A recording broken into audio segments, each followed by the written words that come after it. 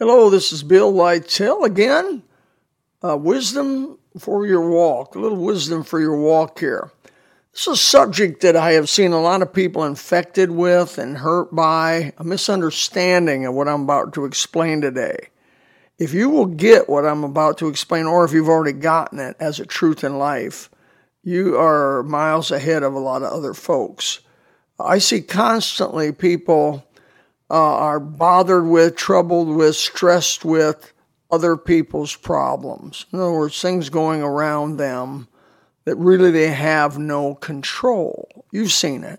But they're stressed out of their mind. I had a woman recently have some sort of a physical problem because she was so stressed over her daughter's this and her cousin's this and some people she wasn't related to, their trouble they were having and other people's trouble they were having. She was, in other words, so overly concerned with those people around her and the troubles they were having. It was actually affecting her health adversely. The doctor's advice to her was quit getting in other people's matters and start concentrating on your own, get more positive, start thinking about Philippians 4:8, etc. Get more positive in your life. So the title of this little podcast is No Dog in the Fight. No Dog in the Fight. The Bible teaches that when we have trouble, we're given grace. We're given grace. I believe that everything that goes on, and you can go through the whole New Testament on the study of grace, and you'll find that Paul and anybody that writes in the New Testament gives a lot of credit to the grace of God. Really, everything goes to the grace of God. But I get the grace of God when I go through a trouble or a trial. You don't. In other words, I get a certain grace when I got cancer at 28 years old. I got a certain grace when I got lymphoma. I got a certain grace when I have had other troubles like polycythemia vera and some other things that have come on my physical body. I get grace for those things, but you don't. Why would you?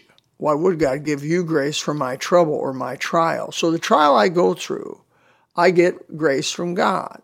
Hebrews chapter 12, verse 15 says an interesting statement. It says, looking diligently, lest any man fail of the grace of God, lest any root of bitterness springing up trouble you, thereby many be defiled. You and I cannot afford to get bitter, especially over other people's disappointments or other people's trials. What God does with other people is what he does with other people. I have no dog in the fight. I have no interest in the fight per se. I want to comfort my brother and help my brother. It's wonderful. It's just beautiful. Go ahead and do it.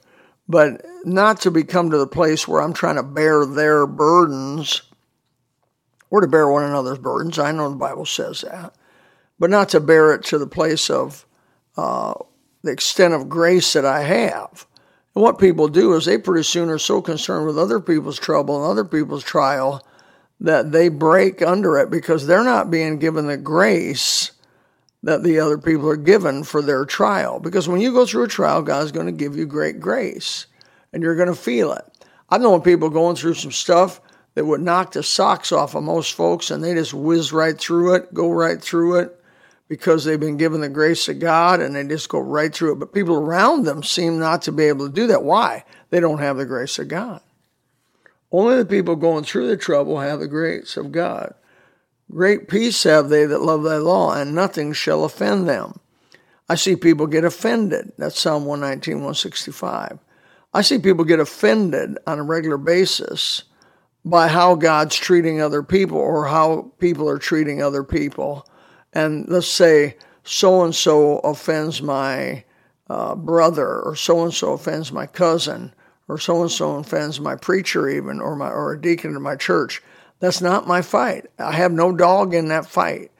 Let them work it out with the grace that God will give them to do it, and you stay out of it. Mind your own business. Work with your hands. The Bible says 1 Thessalonians chapter 4, I believe it's either 10 or 11 or both, that we're to basically, I preach a sermon called Shut Up, Mind Your Own Business, and Work with Your Hands.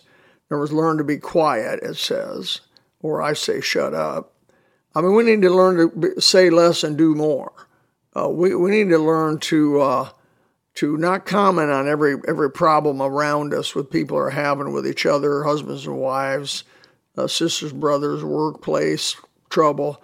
I knew a girl that couldn't hold a job one time. She literally went from job. She'd work about 6 months, maybe 8 months in a job. She'd quit it, just upset, angry. All the people there, they got this trouble, so and so. And she knew the background and history of every one of the people she worked with. And it was negative, negative, negative. And she'd quit. She'd go to a new place. Oh, a new place. She was fine for a while. You know, people jump churches for the same reason. They get in a church, they find out every negative thing that ever could happen, get critical. Why? They don't have the grace. A lot of that stuff that they're learning about and doing is they don't have grace for that. God's given grace for the people going through it. And you just got to mind your own business, learn to be quiet, mind your own business, work with your hands, keep your head down, do what God's asked you to do. If you get a bus ministry, do your bus ministry. Make that your prime directive. Make that the goal of your life. You got a soul winning ministry, door-to-door ministry, track passing out ministry, nursing home ministry, little Bible study ministry. Do what you do. Let other people have the grace that they're given to go through their trials, and you take the grace you're given to go through your trials. Otherwise, you're going to get a root of bitterness. And that root of bitterness is going to spring up. It's going to trouble you. And it's not only going to trouble you, but when it troubles you, it's going to defile many. That's what the Bible says. It's going to hurt other people. You're going to get offended. I believe in being unoffendable. Now, I realize I've been offended and I failed in that area, but I believe our goal should be to be unoffendable. We had an old preacher, Pastor McKinney, I worked under, and he said, I'm unoffendable. He was an old Irishman, had kind of a hot temper. And I laughed and laughed when he said that because I said, yeah, you're unoffendable today, but maybe not tomorrow. I mean, I get the struggle. I get that we fall. The Bible says the righteous falls 7 times, rises up again. I get the fact that we want to be unoffendable. I think you have a good goal, and it's a great goal to try to be and want to be unoffendable. I'm not getting offended for the troubles you're going through. I'm going to let you go through them and with the grace that God has given you. And I want to go through my troubles with the grace that God has given me so that we both come out well in the end. I do not want to get all bitter, upset because of the problems. Going back to this girl that had these jobs, she had about 7 or 8 jobs within a few-year period. And I told her husband, because her husband was frustrated, and he came up to me and said, Brother Bill, what in the world's going on? I said, your wife's, she gets involved in everybody else's business, and she takes up their trouble, but she doesn't have the grace they have to go through it, and she fails by getting bitter about it and defiles, if I may say, not only herself, but those around her, quits her job, and consequently got a bad reputation, hurt her husband, couldn't help him with making a living and stuff, and it was just eventually, it was bad. In fact, to be honest with you, they got divorced later on. She just was so bitter about life. This whole pandemic thing, I've seen people read all this stuff on the internet, and they're just disturbed. They're unhappy. They're mad. You know what? I'm not taking up all those troubles and defile myself and make myself bitter and stumble. I'm going to rejoice in the things I know are true. You know, Philippians 4:8, I'm just going to rejoice in the things I know are just. I'm going to rejoice in the things I know are right and lovely, and the positive part about, I'm not ignoring the negative. Hey, I deal with it. But I'm going to spend my time on what God has given us and the good things God has given us. You know, I just talked the other night about Paul and Silas when they were delivered to prison. They were beaten and put in inner prison. And about midnight, they began to praise God and sing songs. That's me. That's what I want to be. I'm not saying that's me all the time, but I sure want to be that. I want to be able to sing in the midnight of my life, in the worst part of my life. I want to be able to praise God when everything looks as bad as it could possibly look. Why? Because I'm seeing things which are invisible. That's why. Like Moses, who left Egypt and all it offered. Why? Because he is seeing him who is invisible. I believe that's Hebrews 11:27. And so it'll help you. I hope this helps you some. Man, do not take up offenses for other people. You don't have any dog in the fight. Stay out of it. Mind your own business. Learn to be quiet. Mind your own business and work with your hands. This is some wisdom for your walk. May God bless you today.